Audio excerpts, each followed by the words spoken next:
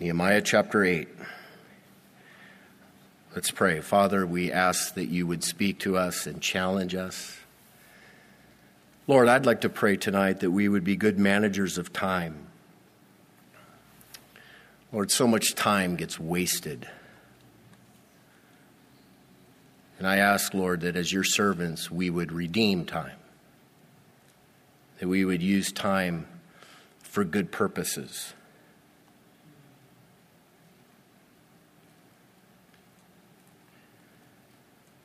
Lord, speak to us tonight, I pray in Jesus' name. Amen. Amen. I'm very excited about our study tonight. It's a subject that's very near and dear to my heart.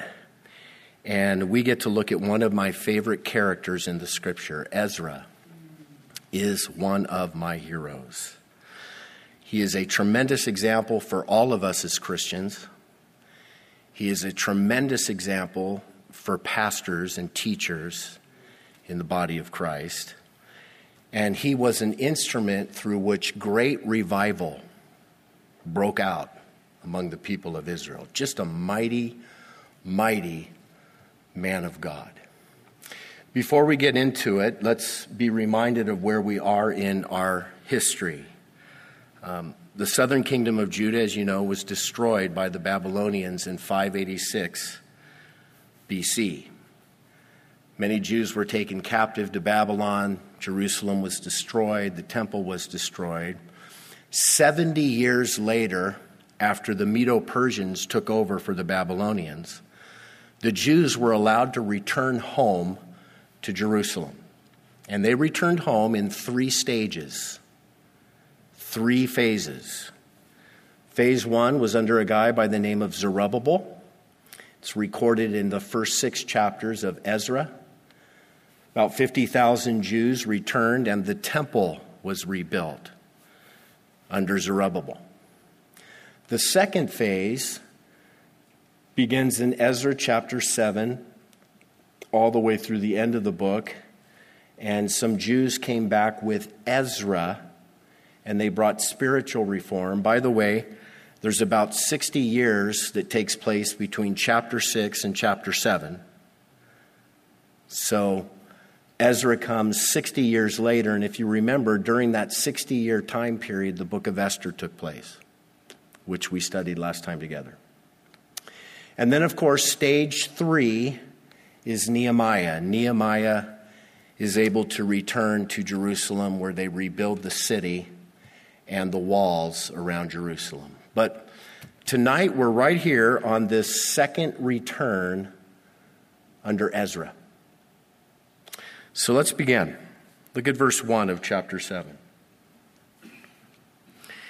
It says, "Now after these things, in the reign of Artaxerxes, king of Persia, Ezra, the son of Seraiah, the son of Azariah, the son of Hilkiah, the son of Shallum, the son of Zadok, the son of Ahitub, the son of Amariah, the son of Azariah, the son of Merajoth, the son of Zeriah, the son of Uzi, the son of Buki, the son of Abishua, the son of Phinehas, the son of Eleazar, the son of Aaron, the chief priest.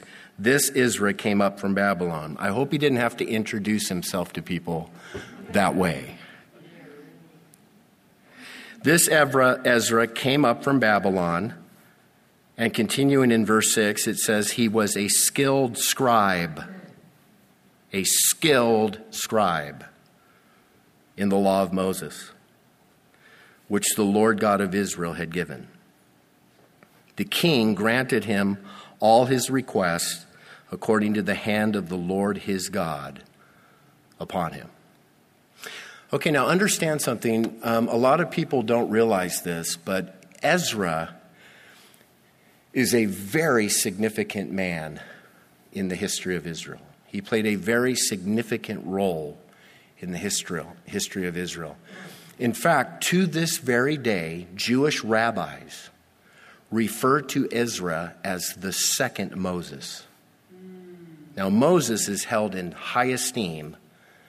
Ezra is held right up there on the same par by the Jewish people. Very significant person. His name means helper. He lived up to that name. He was a great helper to his people. We see here in that little mini genealogy that he is a priest. His lineage can be traced all the way back to Aaron, the first high priest of Israel. So he's a priest and a very dedicated man of God. And the characteristic that really describes Ezra, you find there in chapter 6. In verse 6. This Ezra came up from Babylon, and he was a what? He was a skilled scribe in the law of Moses. Now that's what Ezra is known for, and that's why I love him so much. He was an expert in the written word of God of his day. A skilled scribe. And in order to become that way, he would have had to really shown a lot of dedication to do that. Because remember that Ezra was born in captivity. He was born in Babylon. He was never in Jerusalem. He never saw Jerusalem. He never saw the temple of Jerusalem. He was never in the Holy Land. He was born and raised in a foreign land. And by the grace of God, some copies of the scripture had made it with the captives to Babylon, some scrolls containing the law of Moses and the other portions of scripture. And by the grace of God, he somehow got access to those scrolls. And he began to study them, and he became an expert in the Word of God. Jewish historians believe that it was Ezra who was the first member of that very dedicated, godly group of men called the scribes. In fact, in the New Testament, you read about the scribes, don't you? And the Pharisees and the Sadducees. Now, in the New Testament, they're basically portrayed negatively because by that time they've become corrupt. By that time they've become very legalistic. But when those guys first started off, way back in the days of Ezra, they were men on fire. They were men who loved God's word. Jewish historians also tell us that Ezra is believed to be the originator of the synagogue. Remember, he lives in Babylon, right? There's no temple in Jerusalem. He's never been to Jerusalem. So it was Ezra who established the synagogue in Babylon. What's a synagogue? Well, it's a building where the Jewish people meet. They hold worship services on the Sabbath. The copies of the scripture are stored there. People can go into the synagogue during the week and study the scriptures, and they have their services in the synagogue. Now, as you know today, Jews have been scattered all over the world, and all over the world, what do we have? Synagogues. There's a synagogue here in El Paso, right? All over the place, synagogue. Interesting that this guy, Ezra, originated that. You could even argue that he was the first really to establish what we've sort of followed as a local church model. The first Christians were Jews converted to Christ. And it was very easy to move from the synagogue system into a local church building system. Originally, they met in each other's homes, but as churches grew, they began to have their own buildings where they met, etc., etc. All of that can be traced back to Ezra in Babylon. Jewish historians also tell us that he was instrumental in the formation of the Old Testament canon. This was the guy who put the structure that we still have today in our Hebrew Bibles, the way the books were arranged in the Old Testament. And we also know that Ezra was an author of books that made it into the Old Testament. He wrote the book of 1st and 2nd Chronicles. He wrote this book, Ezra, which bears his name. Some believe that he wrote the book of Esther. And he certainly helped to write the book of Nehemiah along with Nehemiah. So this guy was a big-wig scholar,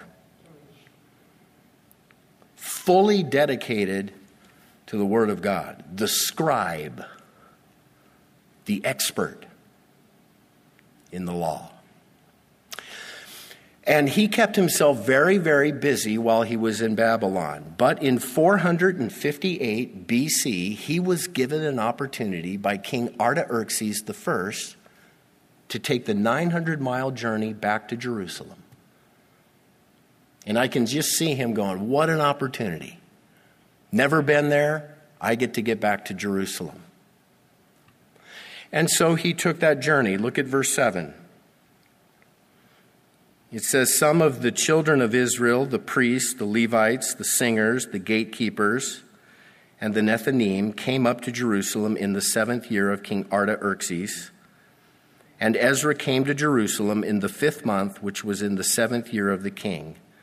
On the 1st day of the 1st month, he began his journey from Babylon, and on the 1st day of the 5th month, he came to Jerusalem according to the good hand of his God upon him. So he made the journey. He has a group of people with him, and he's in Jerusalem. Now, there's kind of a sad thing about this second phase. If you remember, when Zerubbabel came, 50,000 Jews came with him in stage 1. And that sounds like a lot of people, doesn't it? But remember, I told you that was a very small percentage of the population that was in Babylon. Guess how many people came with Ezra? 5,000. 1,500 guys and wives and children. And Ezra also had a very, very difficult time getting fellow Levites to come with him. So I think that's sad. Even a smaller percentage. There are so few of God's people who want to go on adventures. There are so many Christians who are just willing to sort of hang back and kick it. We need more Christians that are willing to, get with the plan and go with Ezra. Take those journeys to the land. Okay, I want you to look at verse 10. Verse 10 is the verse that sums up Ezra. And this is where I kind of want to camp out for just a bit. What it says there. Ezra had prepared his heart to seek the law of the Lord and to do it and to teach statutes and ordinances in Israel. Gang, that sums up Ezra. That is who Ezra was. And I personally believe that that's who we should be. I want you to notice that it says he prepared his heart. He fixed his heart. That means that Ezra had a singular purpose in life. He had a singular focus. He had one chief objective in his life. He had one mission statement in his life. And you know what it was? To be a man of the Word of God. To be that skilled scribe. And in doing that, there were 3 tasks that he was committed to. What was the first thing that he did concerning the Word of God? For Ezra had prepared his heart to what? To seek the law of the Lord. To seek diligently the law of the Lord. To inquire of the law of the Lord. The way we would put that today, Ezra was dedicated to studying his Bible.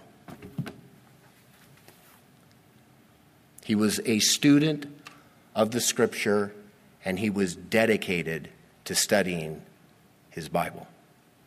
And I want to challenge you with that tonight. I don't care how long you've been a Christian. I don't care how old you are. You are to be a committed student of the Word of God for your entire life. Paul told Timothy, be diligent to present yourself approved to God, a worker who does not need to be ashamed, rightly dividing the word of truth. That's for all of us. Amen? We are all to be rightly dividing the word of God. We are all to be students of God's word. And let me say this. It is not enough for you to just hear the Bible taught on Wednesday nights or Sunday mornings or on a radio program. The challenge here is that all of us as Christians, if you're a Christian here tonight, we are to become personal students of the Word of God. We are to dedicate ourselves to it. You have to know the Bible for yourself. You know, you can listen to Bible teachers and people can twist the scriptures, can't they? So what do? Just listen to people who teach the Bible and nod? Yeah. We're to be Bereans. The book of Acts says these were more far-minded than those in Thessalonica, that they received the word with all readiness and searched the scriptures daily to find out whether these things were so. There was a group of Bereans that would listen to Paul the apostle preach. Now, I think he's a pretty good preacher, don't you? But they still searched the scriptures to check him out. So, folks, if they had to check the apostle Paul out, you need to check Terry Gray out. You need to check every preacher out.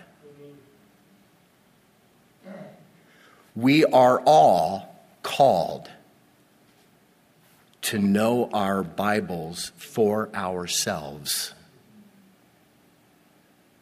to study.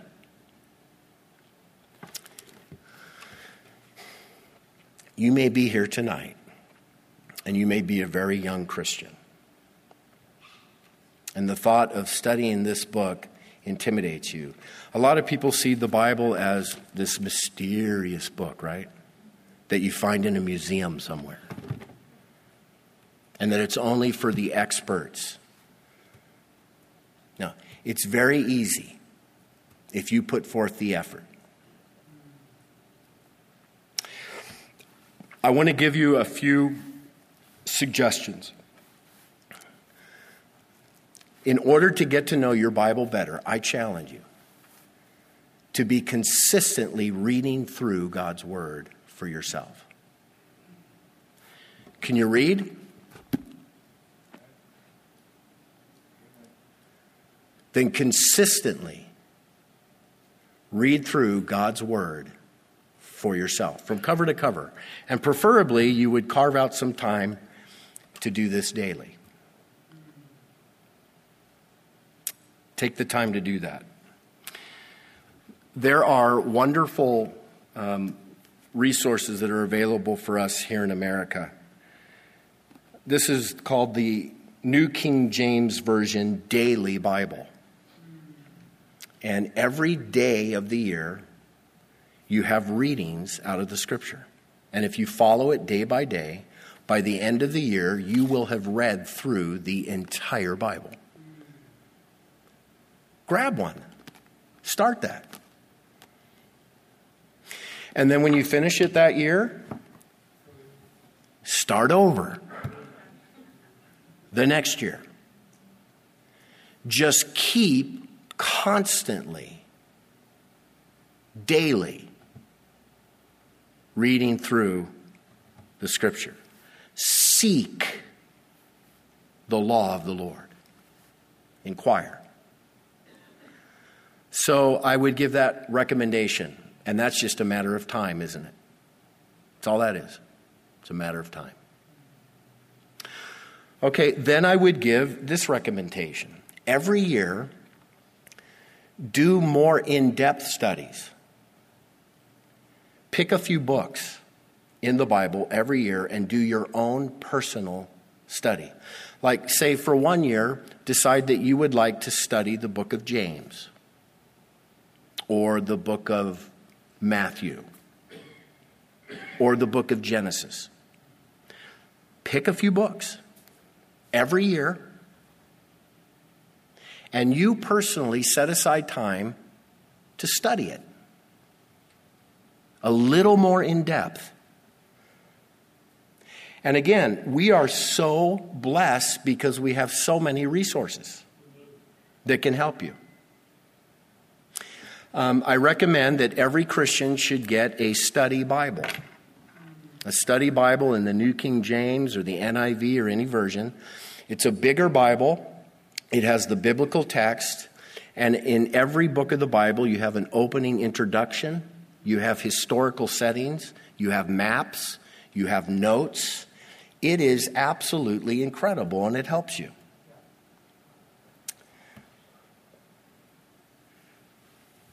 Show and tell tonight. The Jensen Survey of the New Testament and the Jensen Survey of the Old Testament, these two books. I've had these for 25 years. I learned these, and these have been incredible resources for me. Very small, simple books. Each one begins with an introductory couple chapters of what the Old Testament's like, what the New Testament's like. And then there's a chapter for each book in the Bible, in the Old Testament, in the New Testament. All of the outlines are put there, the key verses, the key phrases, the history of it, all of that put right there. Every year, study a couple books in the New Testament, study a couple books in the Old Testament using resources like that. Fruitful. Extremely fruitful. I want to show you something that I did. This is my baby. This is my first NIV Bible. When I got it, even before I left for college, it was completely blank. This is not a study Bible. All this has is the plain biblical text, the NIV version. And I would read through it daily. And this sort of became the thing where I recorded all my notes. As I began to study each book of the Bible a little in depth on my own time, using other resources, I would write notes. I would outline this Bible. So there's what the opening page to my Ezekiel looks like. I've got all kinds of things going on there. I don't know if you can see it real well, but I developed this coding system where orange highlight was prophecy, blue highlight was history, yellow highlight was something that was very devotional to me. And I wrote in my Bible like crazy. And as I went through that book, I put all those notes there, and that became a record. There's a page in this Bible, the book of James. And that is the exact same thing. So now I've done that for every single book in the Bible. So that after several years, this little guy became my very own study Bible. This was Terry Gray's study Bible. All my notes. And so whenever I looked at a scripture, you could always turn to this and benefit from all kinds of research and notes that you've already done. And it's even kind of fallen apart now. Got to be careful. Hebrews chapter 10. Yep. This was a way, and I will tell you, God used that in a mighty, mighty way in my life. The other thing that you can do as you're studying books of the Bible in depth on your own is you can journal. Get yourself a journal and write notes, keep it in a journal. The idea of getting a blank Bible and writing in it, this is a journal and a Bible. It's your own journal and your Bible all together. Go for it. Try it. The other way that you can study books in the Bible more in depth personally is get a part of a Bible study at a church where they're actually going through the Bible and giving you homework, giving you the assignment of actually studying that book of the Bible for yourself. Incredible. Everyone must study God's Word for themselves. Read through it, and then take time to study each book a little more in depth on your own. And then if you really want to really go up, start memorizing God's Word. This is the topical memory system. This is from the Navigators. I got turned on to this halfway through college. And this is a scripture memory system. In this box, you have different cards. These are cards that I've made, but they also have cards that are already printed up on different verses of the Bible. And you just carry them around in your pocket, and you memorize them. You pull them up when you're in the gym, riding the bike, walking around, waiting at a red light, time away at lunch. And this is where you're actually putting God's Word into your heart, into your mind, and you begin to meditate on it. And let me tell you, it sinks deep. It's beautiful. And I want you to know tonight, if you will do this, it will dramatically electrify and change your Christian life. You are not going to believe how much you get to know. You're not going to believe how much better you get to know God. You're not going to believe how much blessing comes into your life. And you're not going to believe how much of a source of blessing you will be to others. Now, some of you are saying, well, it sounds like a lot of time. It sounds like you could do that, preacher. You got all the time to do that, right? All this that I showed you, I did when I was in college. I did when I was working as an engineer, studying to get my master's in computer information system at the University of Phoenix, teaching at the School of Ministry in Calvary of Albuquerque, and dating my wife. I was very, very busy, just like many of you are. But you know, I found something. You will always find time for that which is really important to you.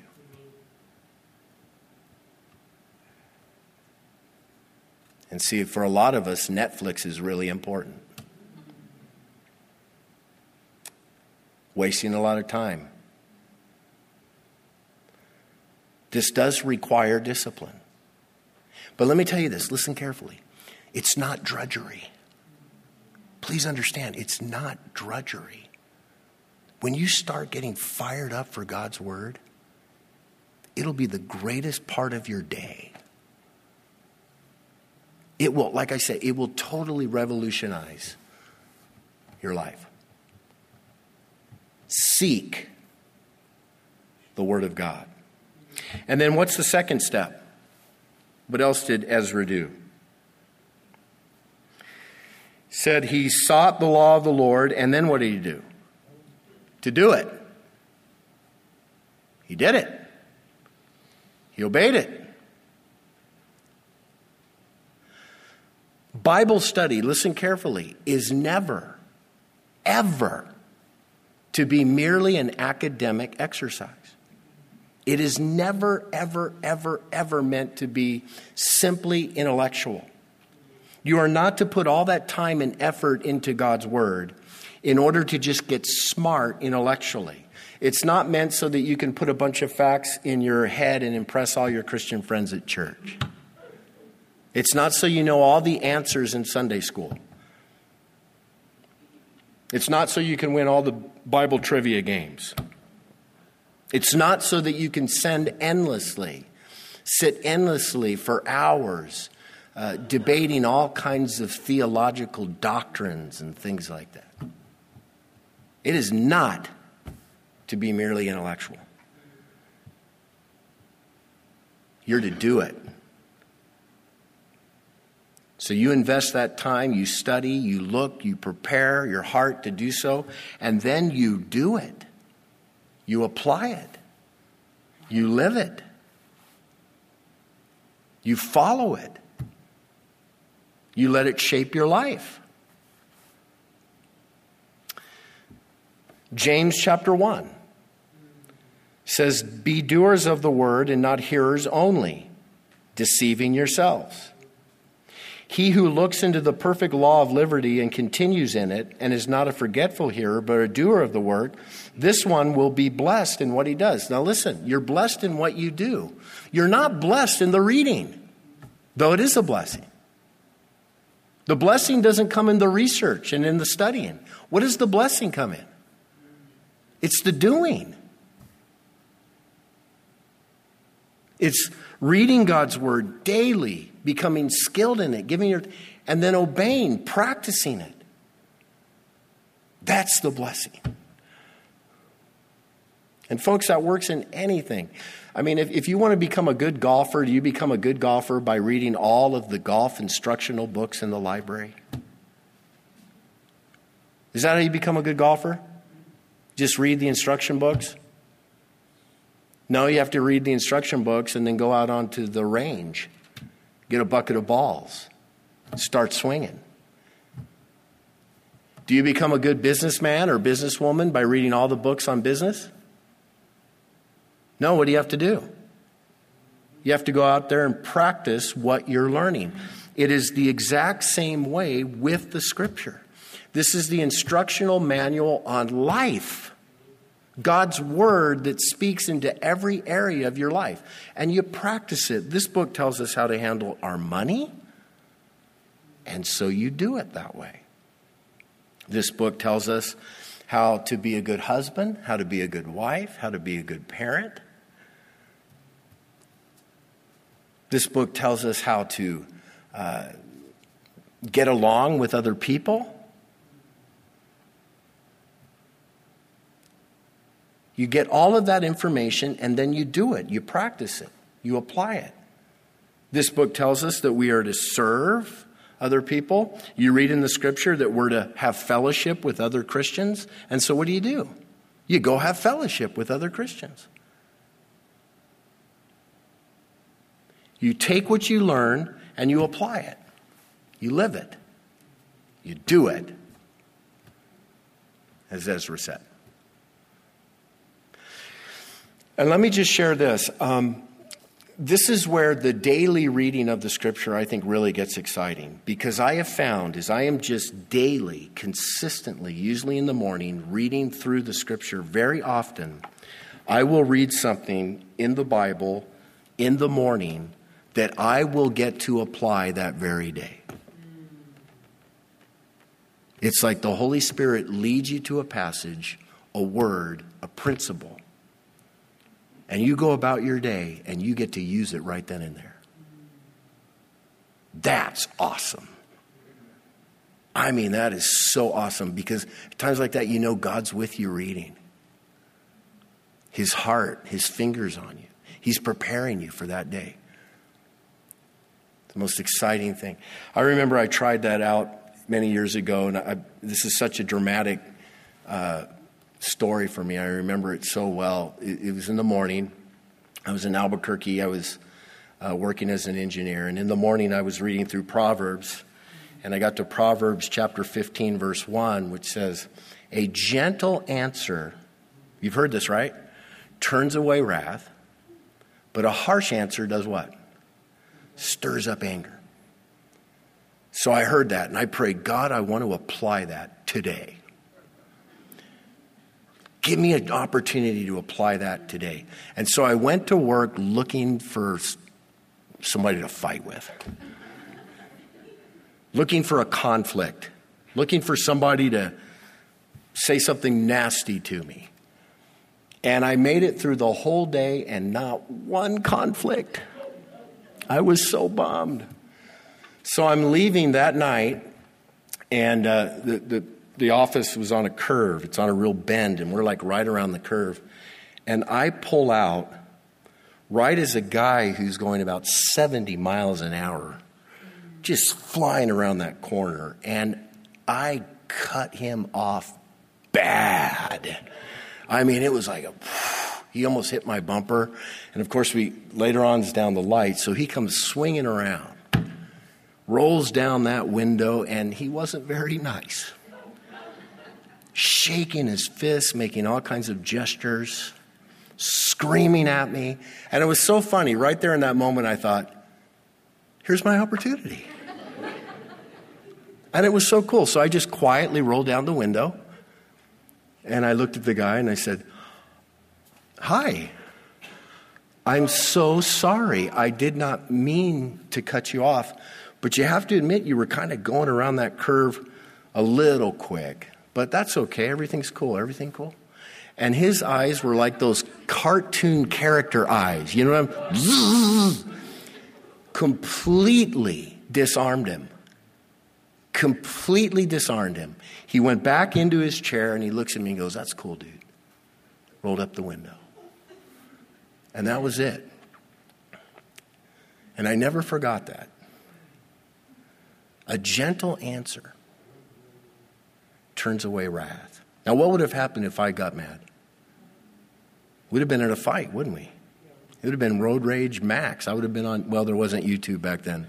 But there would have been a big fight. It would have stirred up anger. But that was an example where I just read that morning that principle. I asked God to let me apply that principle in a practical way that day. And guess what God did?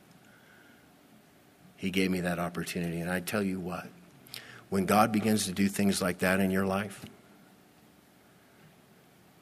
everything changes. Everything's exciting.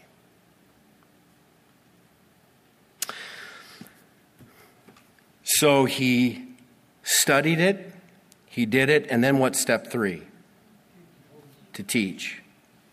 He prepared his heart to seek, to do, and to teach statutes and ordinances in Israel. Ezra was a teacher. And he was a gifted teacher. He studied God's word, he did it, he applied it to himself, and then he taught it. Now I want you to notice, he taught God's word. He didn't teach his own opinions. He didn't teach other people's opinions. He didn't teach his own, he didn't go on his own rants, get on his own soapbox. He was a teacher of the Word of God. And there is no doubt in my mind that he is the best example for us as teachers, as pastors in the body of Christ,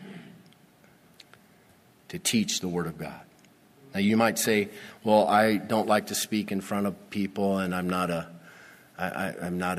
teacher per se. Hey, listen, we are all called to share. Every single one of us as Christians.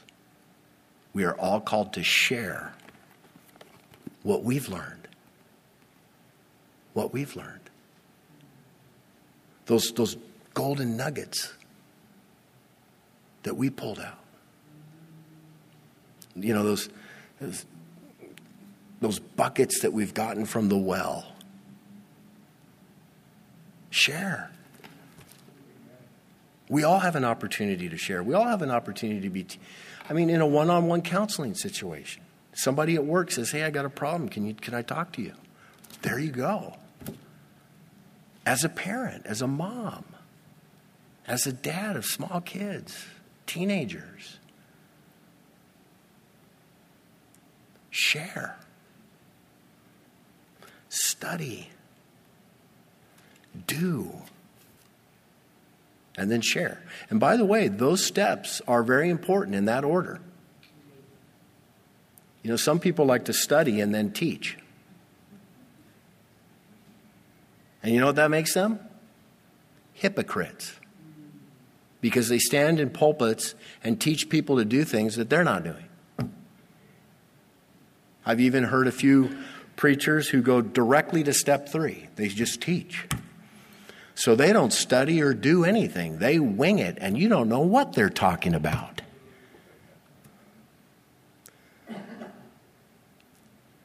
Study, seek, do,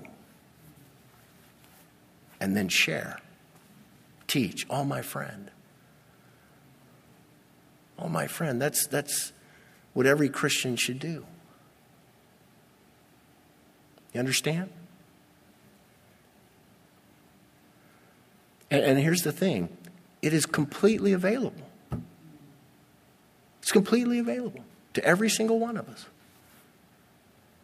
No matter where you are in your Christian life, you make that effort. You will be an absolute blessing. You will receive a blessing. Now, Ezra, personally blessed, but also a channel of blessing to his nation. When he gets to Jerusalem, there are some issues, and he teaches the Word of God, and he takes his people through some issues. But in Nehemiah chapter 8, would you turn there?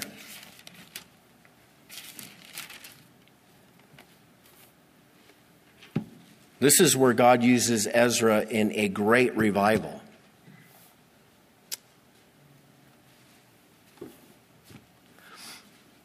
In Nehemiah chapter 8, 14 years have passed since Ezra first got. Nehemiah and his group have ended up in Jerusalem. And at this point, they have done the job. They have rebuilt the walls around Jerusalem, the city, and all that, despite all kinds of opposition, all kinds of issues they had. They've got it done. We'll cover that next time together in Peaks. But here in chapter 8, they're done. They have a city. They have the walls. They have the temple. And now all that's left is to make sure that the people of God will be spiritually healthy. And they desperately need a revival. And so look what happens, and look at the instrument that God uses. Look at verse 1 of chapter 8. It says, "Now all the people gathered together as one man in the open square that was in front of the water gate.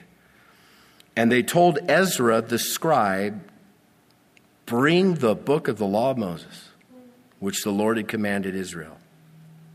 So Ezra the priest brought the law before the assembly of men and women and all who could hear with understanding on the first day of the 7th month.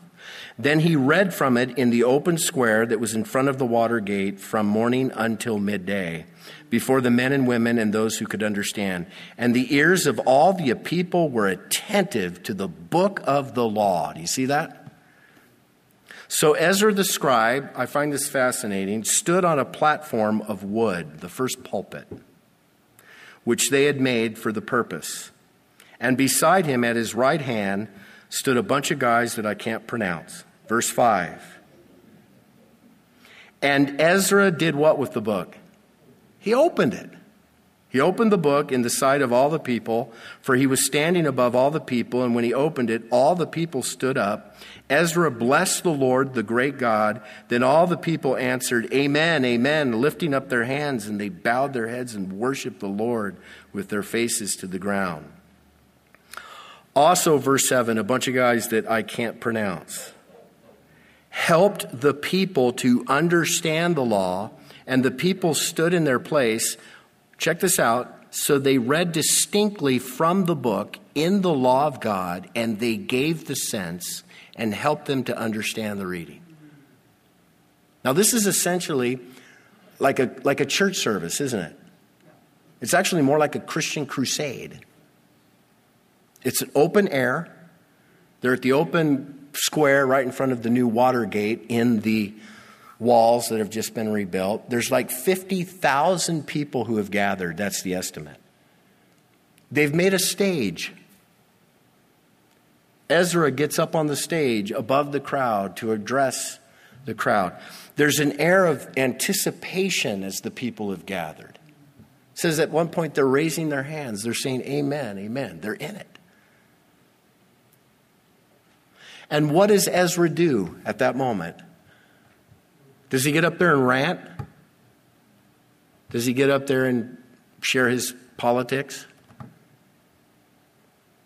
No, he gets up there and he boldly, clearly, simply teaches the written word of God.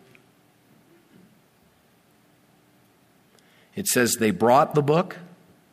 It's always a good thing to do at church. Bring the book. Bring your Bible. Verse 5 says they opened the book. They actually opened the Bible in that service. You know, there are some churches where they bring a Bible, but it never gets cracked, which is so sad.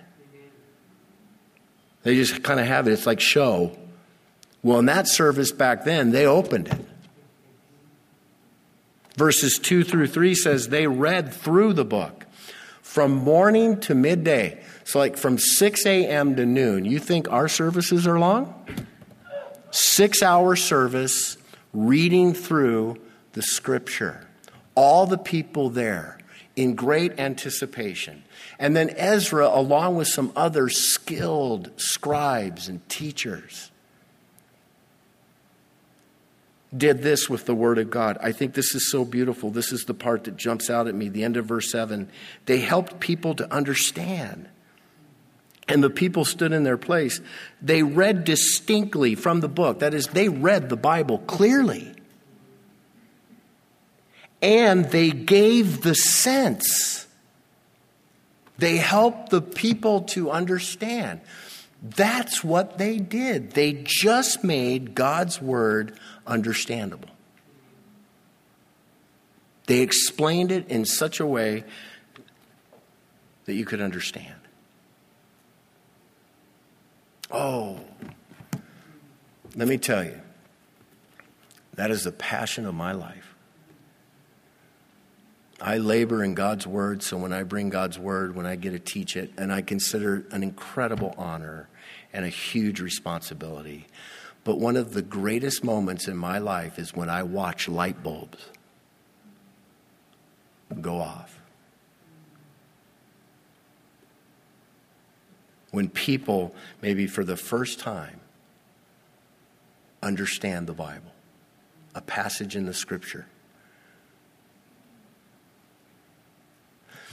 Not me, not what I'm saying. My excitement goes when people walk away and say, I know that passage. I know what that means.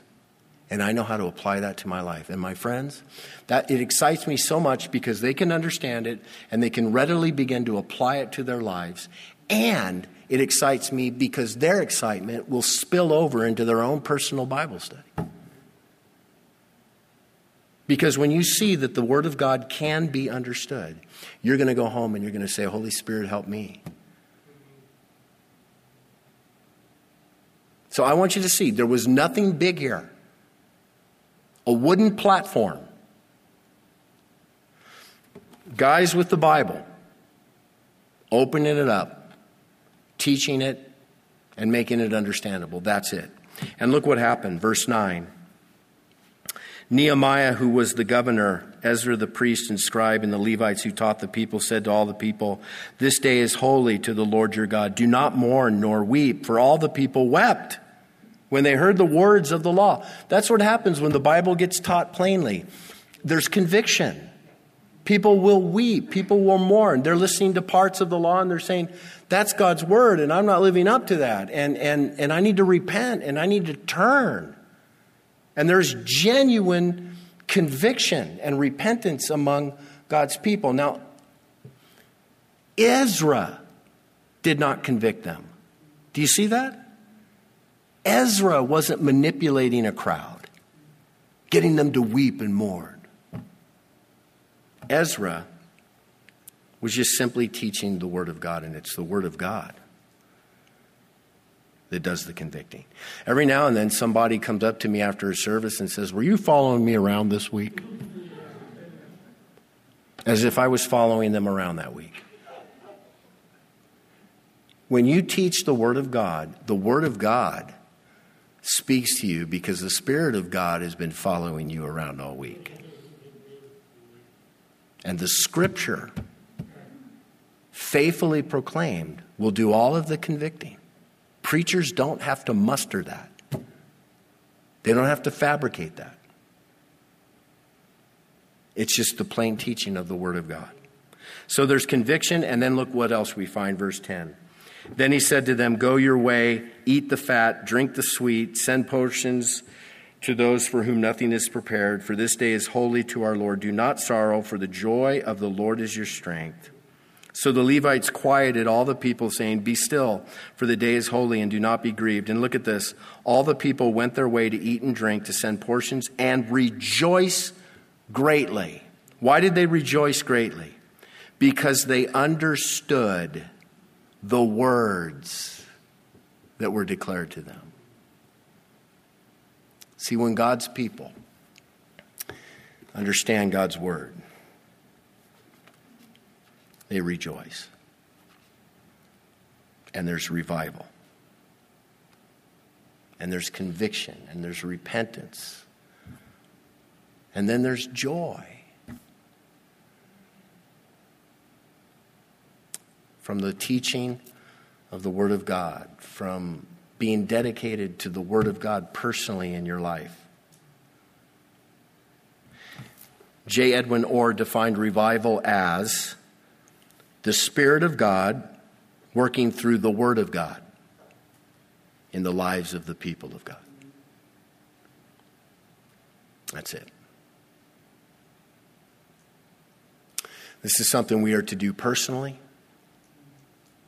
And this is something that we are to do corporately. And the Lord can do amazing things. Amen? Let's stop right there. Bow your heads with me. Close your eyes.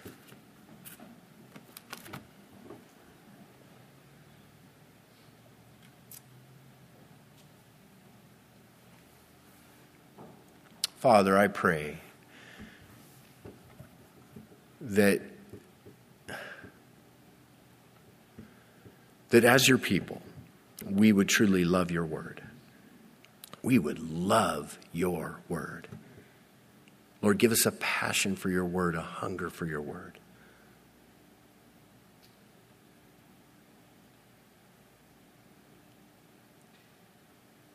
Lord, I pray that my prayer greatly tonight is that you have greatly encouraged your people to see that it's right there for the taking. It's right there, Lord. Teach us that. You want us to know your word.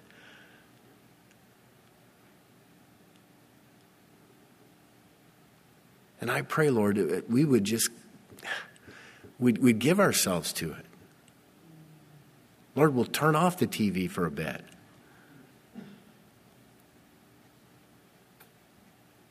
Grab up some resources, study, work, memorize.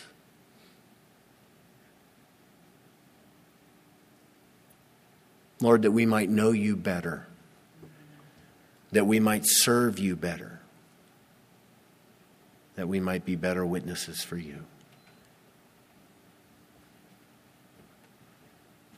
So, Lord, give us that encouragement tonight. Lord, for those who have read your word many, many times and are consistent, I pray that they would keep it up. Lord, for those who were very passionate about it in years gone by but have let it go, I pray that you bring them back. Lord, for the brand new believers,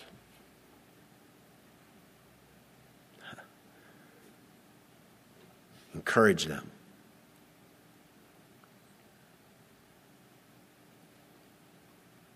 May your word be known by your people and followed by your people. In the power of your Spirit, I pray. In Jesus' name, amen. Amen. Let's stand.